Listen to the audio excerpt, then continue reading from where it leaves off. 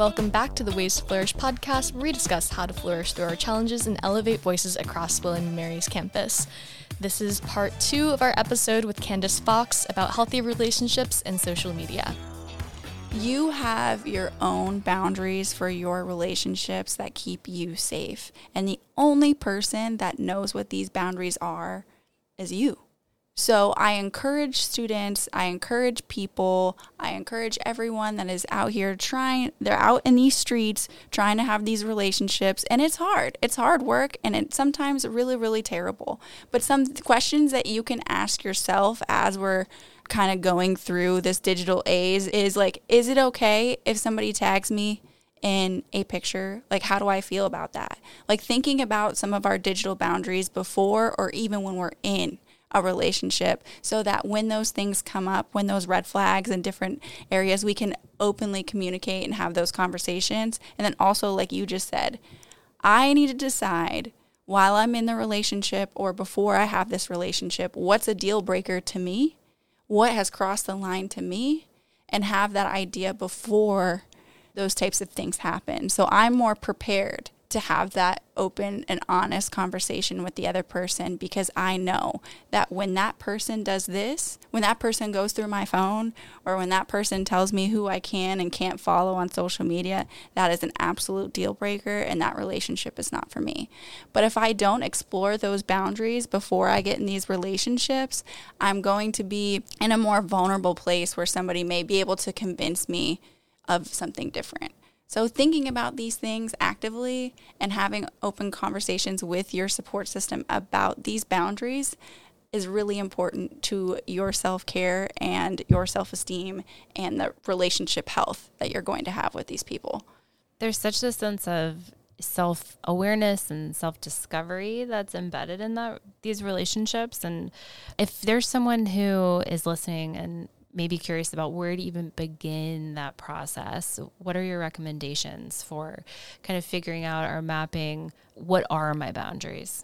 What do I need to think about when I'm considering my boundaries in a relationship? Being aware of these toxic elements potentially, but what else is there?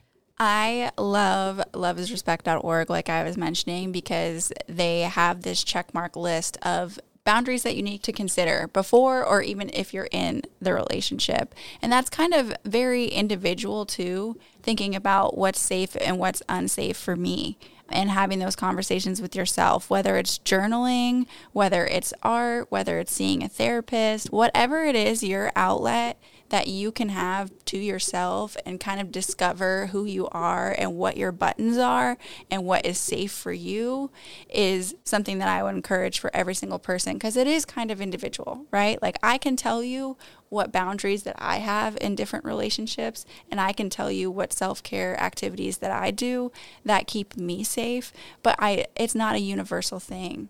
You should be just as intentional with yourself as you are with that other person that you're seeking to have this romantic relationship with, because the healthier we are ourselves, the healthier our relationship's going to be. So if we want this relation to be successful, we're going to take the time to get to know ourselves and get to know what's safe, healthy, and happy for us so that this relationship works out, because it takes work. We're not just going to meet somebody 10 minutes ago and then be married because the shoe fit me, right?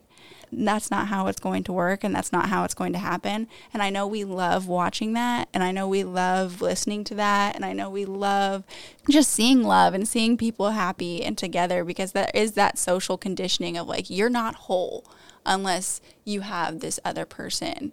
So being cognizant of these things and realizing the reality that you're in and what is going to keep you safe is the best piece of advice that I can give somebody as they're navigating what their boundaries are and as they're navigating what's healthy for them in a relationship and what's unhealthy. Self-care is community care. It sure is. I'm wondering if you have any positive or perceived maybe negative relationships that are very public. Do you have any favorites that come to mind on social media?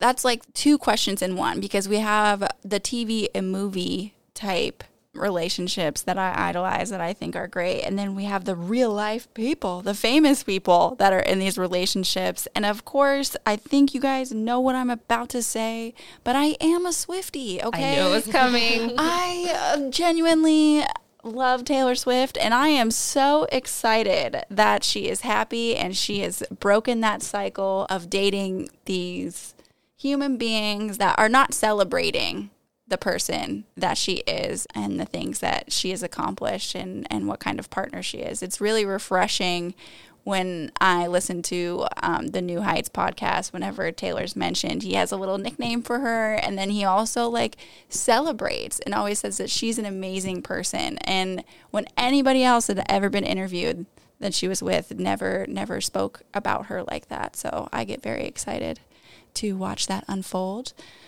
What do you think? Yeah, I think just real public relationships, I don't feel like I really catch up with those as much, or when I do, I kind of like make my little criticizing judgments and then move on because I don't know what's happening. Eventually, we will have to make an episode just judging TV and movie couples because, like, I know we've talked about sex education a lot. I really like a lot of the relationships depicted on that show. Some of them are unhealthy, and they are depicted realistically so. My popular/unpopular opinion is that the main couple, Maeve and Otis, which this is spoilers, so I guess skip forward if you don't want to hear this, but they don't end up together because like they're going in different directions. And I think that's a great thing because also, especially as the seasons went on, I don't know if it was like on purpose necessarily, but their communication just really breaks down.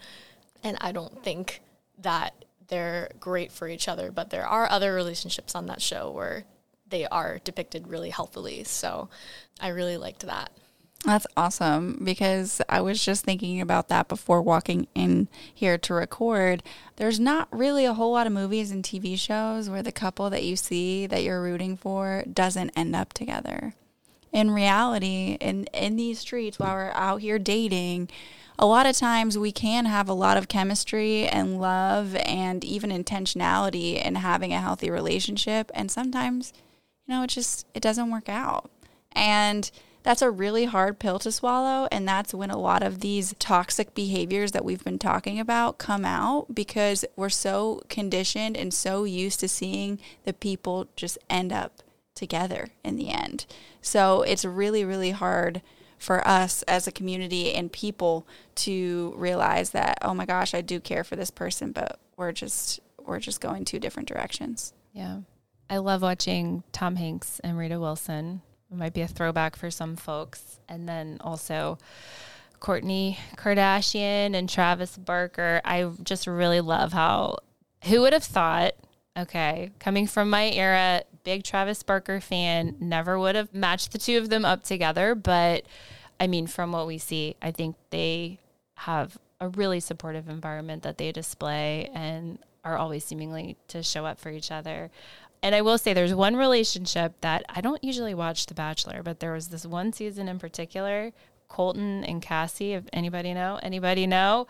I was so emotionally invested in that season and then also fell into the trap of following them both on Instagram and watching their relationship unfold. I think it was around the course of the pandemic. And then you think, oh my goodness, they've come together. They're just going to have this magical life. It's going to be wonderful. And then over the course of time, I guess Colton reached a place where he was comfortable talking about being open about his sexuality and ended the relationship and is now, married and partnered with his husband and just didn't really see that coming at all. And I think that goes back to the self-discovery piece too, and that sense of openness and honestness, connection that you have with yourself, and then getting to that point within and then being able to communicate and share what's going on, because that could have been rather miserable, I think, for all parties involved, had they just, continued on with that facade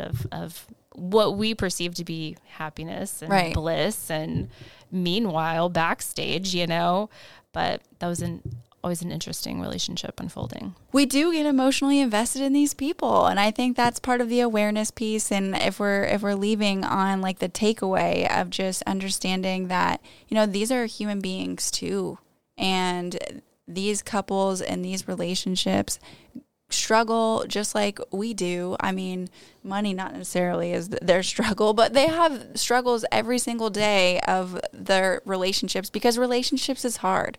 No matter what life stage you're in, no matter how much money you have, no matter what is going on in your life, relationships are very, very hard and take a lot of work. So recognizing that, yes, we're emotionally invested. Yes, we love watching this TV show. Yes, we love liking their pictures online. Just be aware that that is a person, and to not get caught up in also that comparison thing of like, well, if I don't have this person, or if my relationship doesn't look this picture perfect, then it's not real and it's not sufficient. And you can get lost and really ruin relationships that way when we're so focused on that comparison game.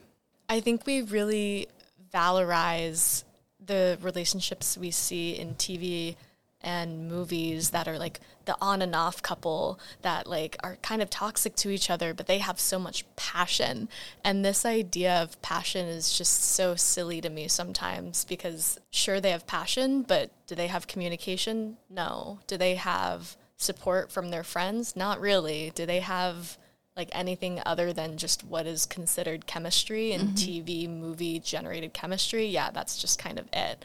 We really talk about those relationships as if they're the ideal, but you don't want to be constantly breaking up with your partner to be healthy. Yeah, and crying in the car and being embarrassed in public because this person did XYZ. But if that's the type of relationship that you're idolizing, then that's the type of relationship you're probably going to have. So that awareness piece that we were talking about earlier is so important. And yes, I can really like this couple online, and I think they're great, and the ups and downs, I love watching it. I love the gossip. I love the toxicity when I'm watching it. But if that's what I'm idolizing, if that's what I think is a good relationship, that's the type of relationship I'm probably going to be in. So being open and honest with yourself as you are going through different TV and movies and TikToks and things like that we're all doing and viewing. Just being aware of what those are and what kinds of relationships that we want versus what we see.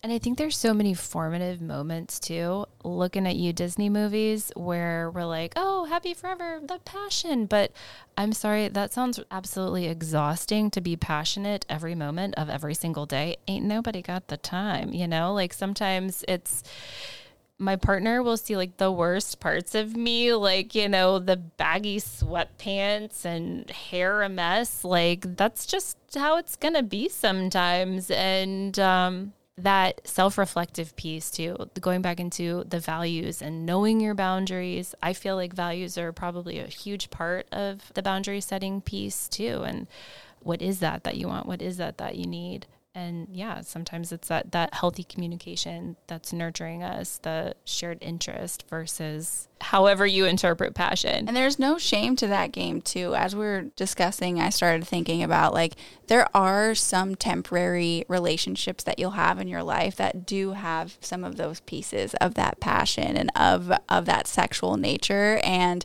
there's no shame in that game. I just wanted to put that, the person who teaches consent for a living, like if that is the experience that you want to go for and that you want to have an experience doing, then I encourage, you know, people to live out the things that they want and the types of experiences that they want to have.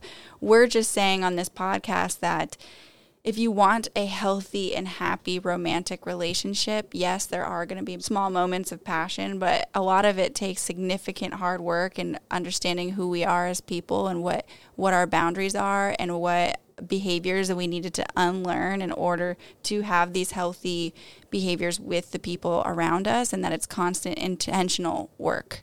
It's not all hearts and rainbows all the time. And I'm glad that you brought that up too, because for some people looking for that long-term relationship, maybe that's the course that you're on. And it's also okay and important to be open about maybe commitment or short-term relationships, commitment not looking for so much, or you just want to have a fling, right? And that's totally okay. I'm here for the flings, but also, and now I'm going into a deep rabbit hole and I'm so sorry, but a lot of times with these TV and movie relationships, we think we're going to end up together at the end, even if the other person that we're in this romantic situationship or whatever sexual experience or whatever you want to call it, a lot of times will set their boundaries and say, hey, I don't really want a long-term relationship, but because I've been flooding my mind with all of the, how to lose a guy in 10 days. They hate each other at first and then they love each other at the day. We've been conditioned. So listen to what people are saying to you and the communication that you're having. And if a person says, hey, I don't want to be in a committed, loving relationship with you, but I do want to have XYZ with you, take that as it is instead of romanticizing whatever it is that you have in your head because you think that person will change their mind and you think that you'll end up together in the end, because probably not. And if that fits for you, the XYZ part, carry forward. And if not, recognize that and do not pass go. Right? Yeah. Like, make that decision. Say, okay, I hear what you're saying, and this isn't matching up with what I need. And it's even okay to be unsure about what exactly you want, but communicate that to the person too. And also in the meantime, figure it out. Yeah, do the intentional work, like we keep saying, and figure out those boundaries. And yes, as we grow older and have different experiences, our boundaries are going to change. So understanding that as well, that you have to do the boundary check with yourself, not just in the beginning of the relationship, but as you go through the relationship, because things change, experiences change. I am a completely different woman today than I was yesterday. Why? Because I had experiences between the two. And then are there any resources that we should contact on or off campus if we do determine that someone else, someone we love, or even ourselves might be in an unhealthy relationship?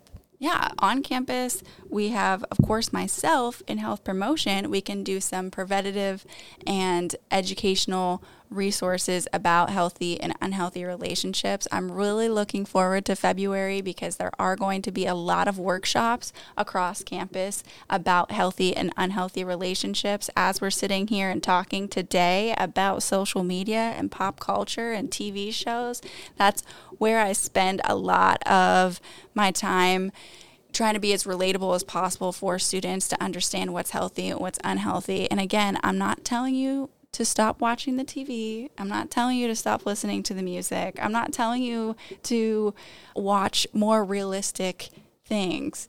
We just need to have that awareness piece of what is healthy and what's unhealthy so that we're not adopting that particular message into our own lives, because it's easy to do when we're not aware of it. So just picking it out, recognizing it, and being able to have those conversations with the people around us. Also, The Haven is a great resource if somebody is or has been in some kind of abusive romantic relationship. That is a confidential resource for students to go to.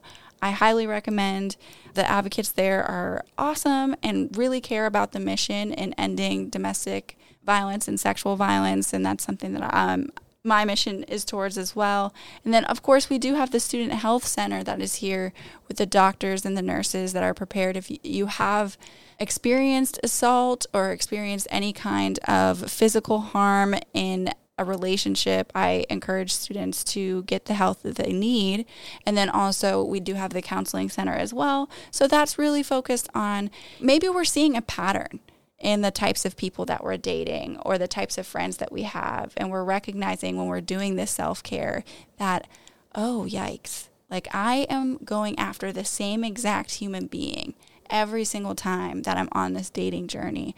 What kinds of things, where can I go? Like I said, loveisrespect.org is great, but seeing a licensed therapist is a great resource to kind of go through that process of finding some of the things about yourself that you didn't know about yourself, and then changing the behavior to be healthier and happier so that we can have healthier relationships with the people around us.